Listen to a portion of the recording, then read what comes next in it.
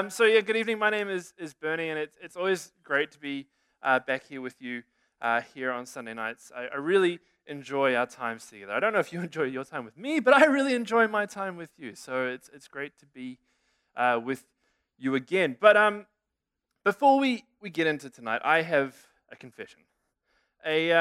Something I don't tell many people at all, and it's kind of like a nagging fear, if you will, and it's the fear of living a life that is too ordinary, a life that is so basic and mundane.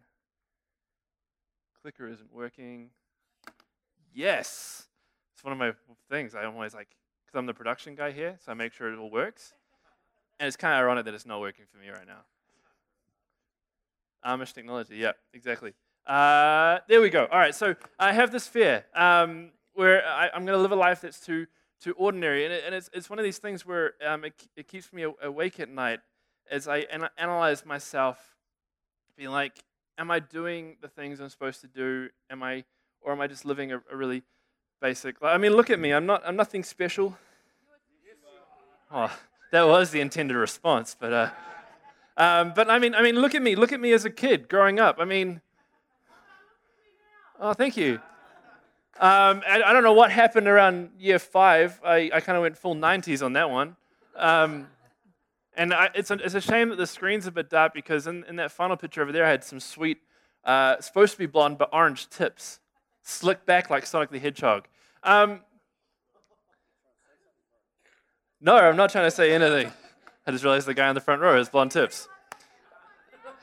But I have this fear of going through life and it not having any impact, it not meaning anything.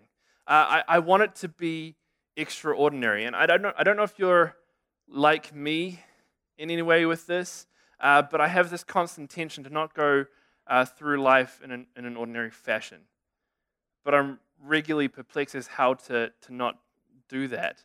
I mean, I'm only 28 already, and I'm already thinking like this, so something's going a bit wrong. But to the best of my ability, I try to avoid that kind of ordinary life set of traps. The whole, you're born, you go to school, you leave school, you meet that girl, you get married, you have kids. I don't know why I'm going back along this way. It's kind of going down again. You have kids, the kids have kids. Back here, you're supposed to buy a house. Maybe you didn't. Maybe you buy a house here, and then you retire, and then you die. That ordinary kind of life cycle. I don't want that to be the sole story of my life. I don't want to be Bernie Cowan, the ordinary guy who went through all the motions of life and then died. That's not what I want it to be. But at the same time, that doesn't mean I go out and do radical, crazy things just for the sake of it, just to spice things up a little bit. I'm not that kind of person. I'm too calculated in trying to figure things out the entire time.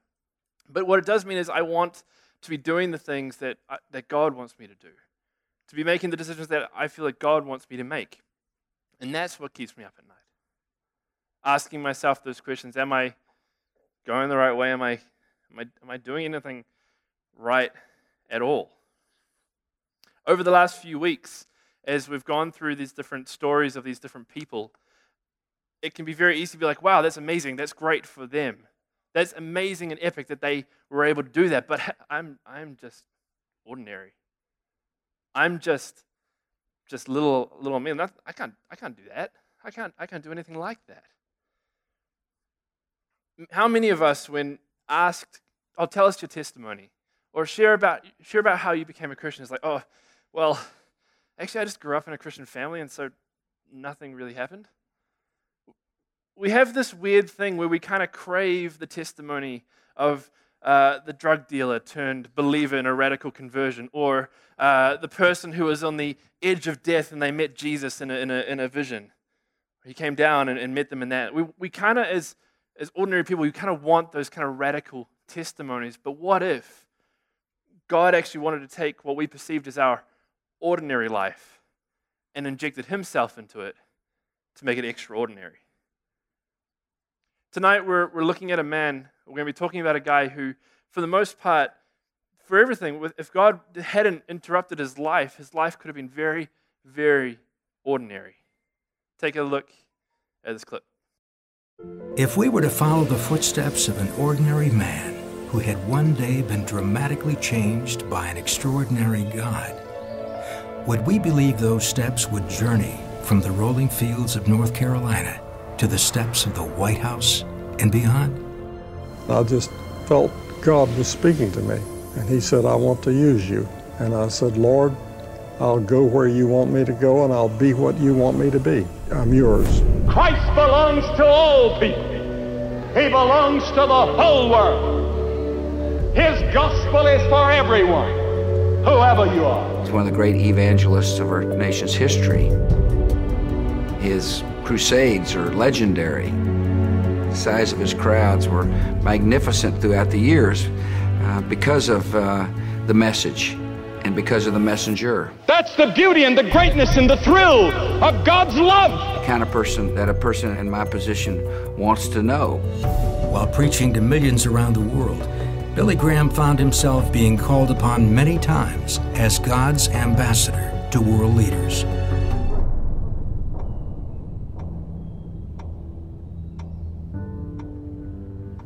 As I look back over my life, it's full of surprises. I never thought I would become friends with people in different countries all over the world. For God so loved the world that he gave his only begotten Son. I want us to look at the cross tonight. I see how God's hand guided me. Love one another. When I began preaching many years ago, it was not with any thoughts that I'd be preaching to large audiences. Come to the cross. His gospel is for everyone. God has done this.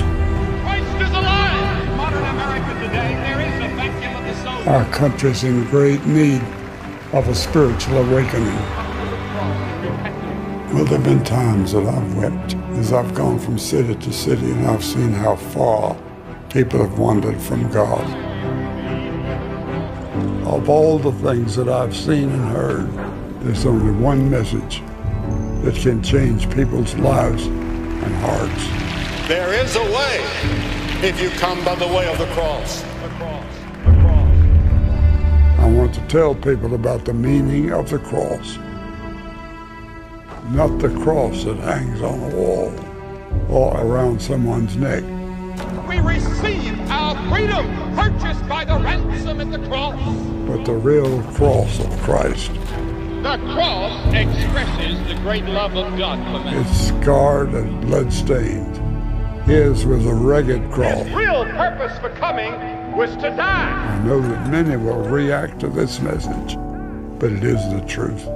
And with all my heart, I want to leave you with the truth. God says, I love you. I love you. I love you with an everlasting love.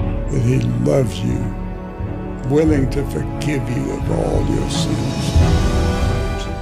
Reverend William Billy Graham's untiring evangelism has spread the word of God to every corner of the globe and made him one of the most inspirational spiritual leaders of the 20th century.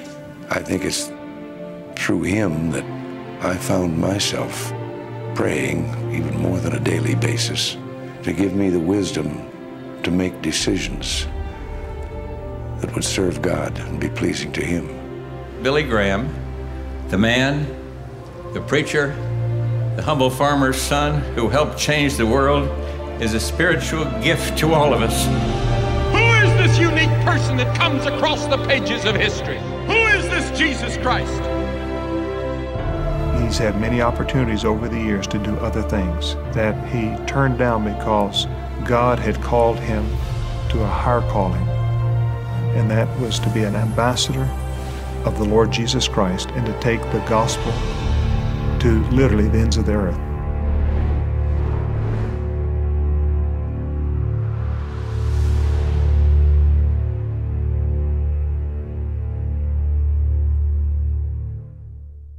So tonight we're talking, of course, about Billy Graham. As you get a sense from that clip, he's lived quite the extraordinary life. He's an extraordinary person. So what I want to do for the next part of this is kind of run through what led him, how this happened for Billy. So William Franklin Graham Jr. was born on November 7th, 1918 in Charlotte, North Carolina, to parents William and Maura Graham. Billy Graham was the first of 4 children raised on the family's dairy farm in Charlotte.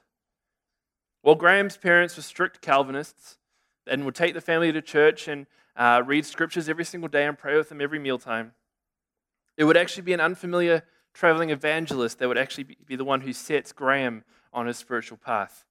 In the local town, there was a hall built that could hold 5,000 people, and regularly there would be traveling evangelists who would come and hold meetings for weeks at a time. It was a very common thing for that time. Initially, Graham had no interest in these meetings. He said it sounded like a circus to him. But at the age of 16, invited by some friends, Graham attended a series of revival meetings run by evangelist Mordecai Ham. Despite the fact that Graham was a well-behaved adolescent, Ham's sermons on sin spoke to the young Graham. He felt like Ham was speaking directly to him. And at the call to respond, Graham went forward and gave his life to Christ. From this point on, Billy Graham's life would never be the same again. That night in his room, he felt God speak to him, asking to be able to use Billy. He replied to God, "I don't know what's going on with all this, but Lord, I'll go where you want me to go. I'll be what you want me to be. I'm yours." Inspired by this and feeling a strong sense of call, after high school, Graham moved to Tennessee to enroll in the conservative Christian school Bob Jones College. However, he felt disconnected from the school's rigid doctrine, feeling that it was too legalistic, as well as being told by the school's leader that he was a failure and would never achieve anything. After just one semester, he promptly transferred from there to the Florida Bible Institute. Just as a pause in that, imagine you're called by God to be used by Him. You feel strongly that you're going to be a preacher, and so you're like, all right, I'm going to go do training to be a preacher. First semester, hey man, this is not for you. But God said, no man, it's not for you. This moment could have been the end for Graham. Instead, he pushed through, he persevered, clinging to that sense of call. And what he found is that when he transferred to this new school, he thrived and was able to develop his preaching skills further under the right tutorage. Students would actually witness Graham out in the forest, standing on tree stumps, preaching to trees, imagining they were members of his congregation, and he would passionately preach full sermons to these trees. Yes, he was that weirdo on campus. It was also during this time that he wrestled and looked into the scriptures. He wrestled with the passages, talked with his tutors and his lecturers, trying to get his head around all these things. And it was only through this process that he was able to accept the whole scripture as truth, which would then, of course, set him up for what was to come. As another side point, a lot of us think that when God reaches out and grabs hold of us and throws us into a new line of life, we think everything's going to come together just like that. But what we see with Graham's life here is actually there is a time of growth. There is a time of learning. Yes, you got to take the risk, you got to take the step and be like, yeah, God used me, but sometimes they can be longer than what we expect. A time of growth, a time of development to prepare you for whatever it is you're called to. Nevertheless, at 18, he began preaching every single night at his school. Hundreds of people would come from all across the place to come and hear Billy Graham preach. A few years later, after graduating from Wheaton College in Chicago and being ordained as a Baptist pastor, Baptists, Graham served briefly as a pastor at the First Baptist Church in Western Springs, Illinois. This would be his first and only pastoral position in his entire ministry life. While there, he took over a radio show called Songs in the Night, where he would speak, give a message, as well as there being hymns sung and things, and it would be broadcast all across the country. What happened is that this opened up doors for him to go and speak at different churches. Pastors would invite him to come and hold meetings. As he was pulled further and further and more away from his work at Western Springs, he felt that he needed to transition from being pastor to traveling evangelist. Upon resigning from his pastoral role in 1944, after being there for only 18 months, he was hired as the first full-time evangelist of the new YFC, aka Youth for Christ. An international ministry dedicated to reaching young people all around the globe, including New Zealand, where there was a strong movement here. Still is today as well. When Graham started with them, one of the first trips they did was to Europe to meet the young US Army soldiers who were still reeling from the end of the war. The war had only ended, World War II had only ended the previous year, and what they arrived to in that country was a country desperate. Desperate not only for physical nourishment, but also for spiritual nourishment as well. So every opportunity they could, whether it be a cinema hall or a town park, they would get up and they would preach, gathering people in and sharing about the good news of Jesus Christ. Returning from Europe, Graham scheduled a series of revival meetings in Los Angeles in 1949, for which he erected circus tents in a parking lot. Before these meetings were to take place, Graham and his associates took time away to plan a way in which they could avoid the scandals of the time. For they had seen many other evangelists, other traveling evangelists, fall away or get consumed with scandal, thus ending their ministry. Together, they came up with 4 rules that would then dictate the rest of their ministry careers. Remember, this is 1949. The first was money. Never ask the congregation for money, never try and swindle money out of the congregation, and all finances we do have are to be held accountable and watched and moderated and things. That was the first one. Second one, never be alone with another female who isn't your wife. This would avoid us leading any type of scandal or there being any kind of scandal leaks to the media. 3, never be critical of local pastors or churches regardless of their opinion of what's going on here. 4, never exaggerate our own successes. They relied fully on what the authorities would tell them as for the numbers, for the attendance, for the different events that they ran. They never went around broadcasting, hey, we got this many people. They never said that. They always relied on external authorities to tell them how many people had actually come to their events. Side point, if you're looking at doing any kind of long-term ministry, these are some good points. They will help. The LA Crusade got off to a good start, with ample crowds showing up every night to hear Billy speak. Though after 3 weeks of meetings, the crowds began to thin, with Graham arriving one night thinking they'd have to cancel the whole thing. That night he was met with a crowd of thousands. Reporters everywhere taking his photo and writing reports on the event. Perplexed by this giant turn in attendance, Graham pulled aside one of the reporters and asked him, what's happened? What's going on? William Randall Hearst, owner and leader of a major conservative media outlet in America, had come to one of Billy's meetings a few nights earlier and had sent out a memo to all his different media outlets, newspapers, television, broadcasting, radio kind of thing, saying, hey, you need to push what's going on here because it's special and it needs to be heard across America. So through this connection, through this guy coming to one of Billy's messages, instantly Billy Graham becomes a national figure. And for the rest of his ministry career, his crusades and outreaches are broadcasted all around the world and covered by magazines. Since he began his ministry in 1947, Billy Graham has conducted more than 400 crusades in 185 countries and territories. In particular, Graham had crusades in London, which lasted 12 weeks, and a New York City crusade in Madison Square Garden in 1957, which lasted 16 weeks. Just for reference point, Madison Square Garden is where a lot of artists do a lot of big tours and a lot of the big shows. And normally they book out a few weeks to do back-to-back shows and kind of thing. Say if it was like a leading band, say like maybe Taylor Swift, or if Led Zeppelin was still alive, Led Zeppelin did a show, they'd probably do about 7 weeks. Graham did 16. He would rent a large venue, such as a stadium, a park, or a street, and as the sessions became larger, he arranged a group of up to 5,000 people to sing in a choir. So, imagine you come into a service, 5,000 people are in front of you, they begin to sing. That's the start of the service. After the singing is done, Graham comes out and he preaches. And then at the end, he invites people to respond. That is a night at a Billy Graham crusade. It is a lot of people. Of course, like his life so long, his ministry so long, there are a number of different things he has done. I just wanted to highlight a few as we go through.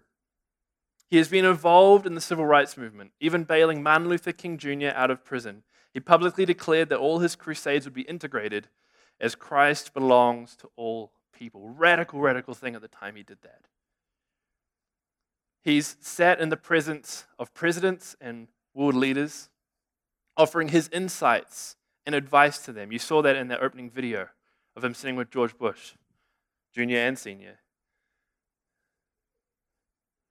Nixon and all of them. He's been sitting with them and sharing with them. During the Cold War, Graham became the first evangelist of note to speak behind the Iron Curtain, addressing large crowds in countries throughout Eastern Europe and in the Soviet Union, calling for peace.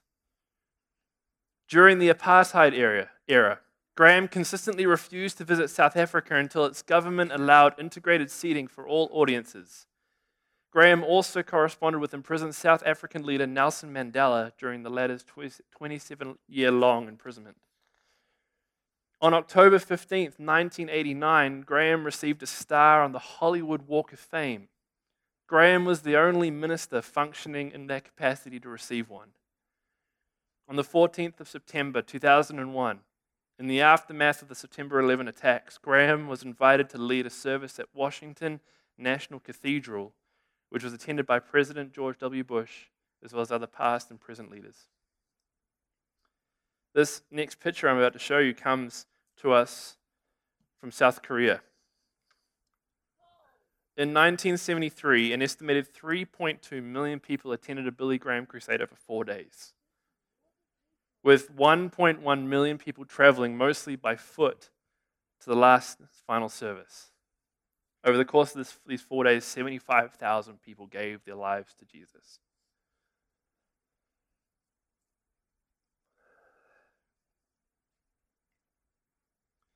"55 years of ministry. It's a lot to take in. Next month, Billy Graham turns 99. He's still alive. In that video I showed you, when he was speaking, he was 95. And those suffering from Alzheimer's, he's still just as passionate about Jesus and about what Jesus did on the cross as when he began.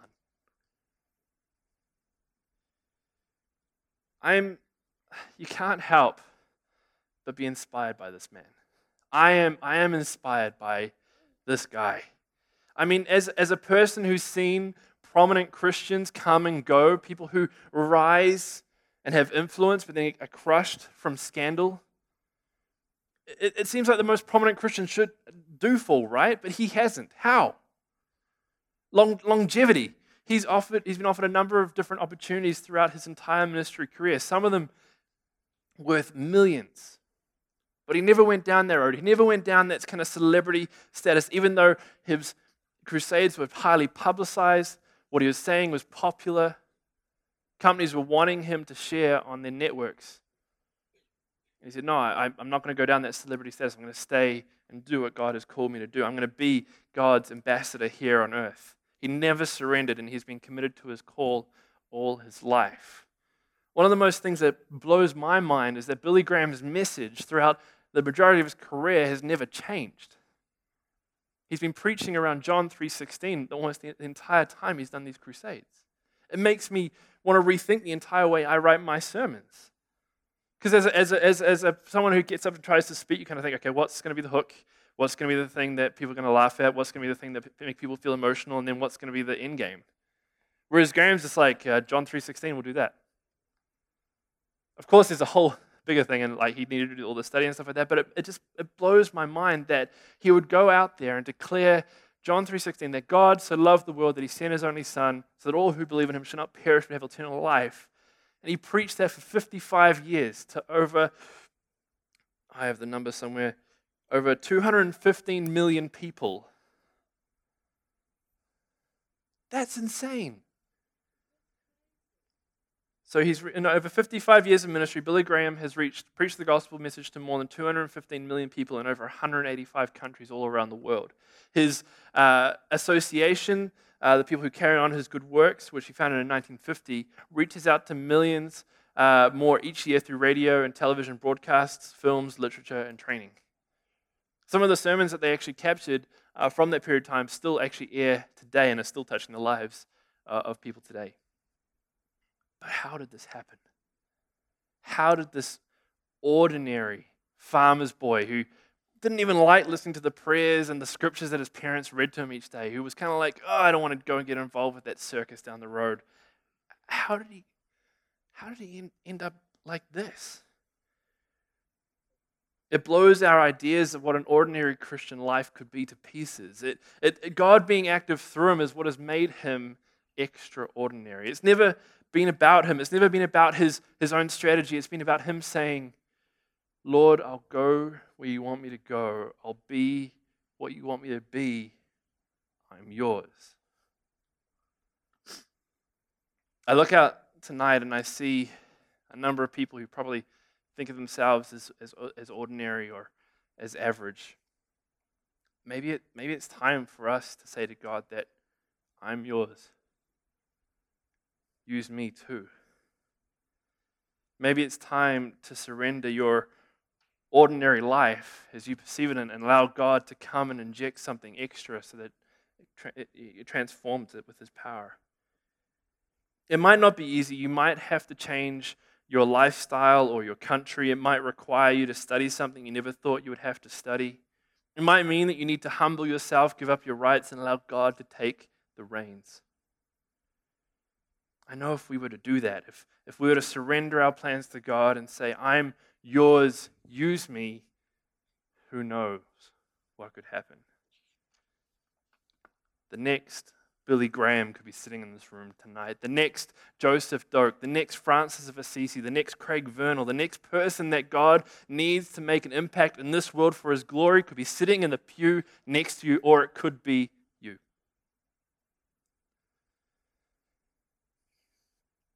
Now, I've fought this fear of an ordinary life for a long time. When I was 15, I remember sitting in the pews at church, and I turned to my friend who was sitting next to me and said, hey, if I'm still here, sitting in this pew, doing this in 10 years' time, I want you to pick me up and kick me out of here. I can't have that. I don't want to be that. Since then, in that 13 years since I said that to my friend, everything has changed for me. The only thing that has remained the same are these shoes that I was wearing at the same time then. My foot size has not changed. But in that 13 years, God has taken me into schools to share about Jesus. He's put me on stage as a pastor to share about his kindness. He's broken me down and made me weep like a baby for those who don't know him. I've sat alongside international and local artists and listened to their stories of absolute brokenness.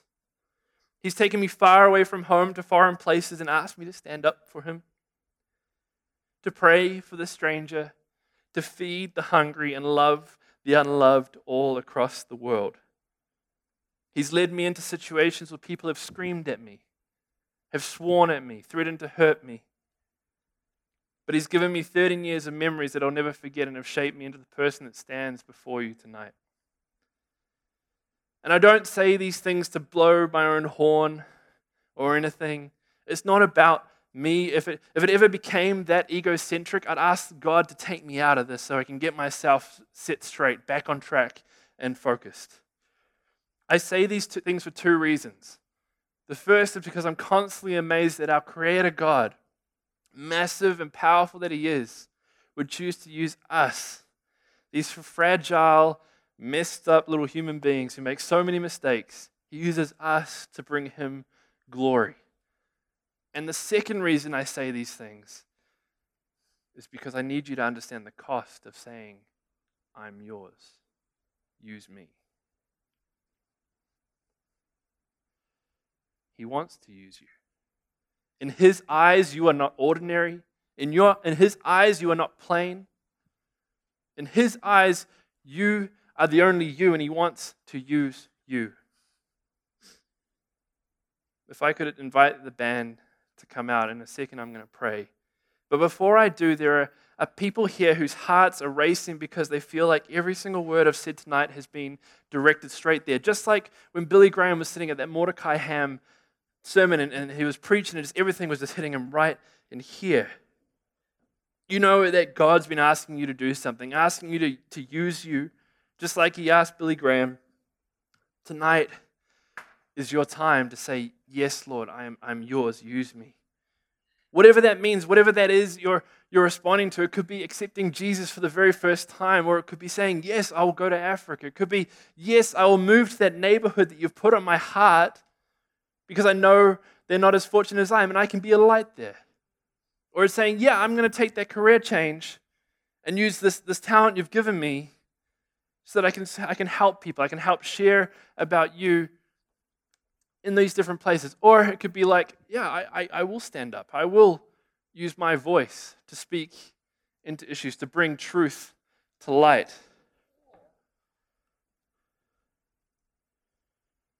If that's you tonight, if that's you, if you feel God is asking you to do something, whatever it is, and there are so many different ways God asks us to be used, and He's desperate for us to say yes. He's desperate for us to engage with Him.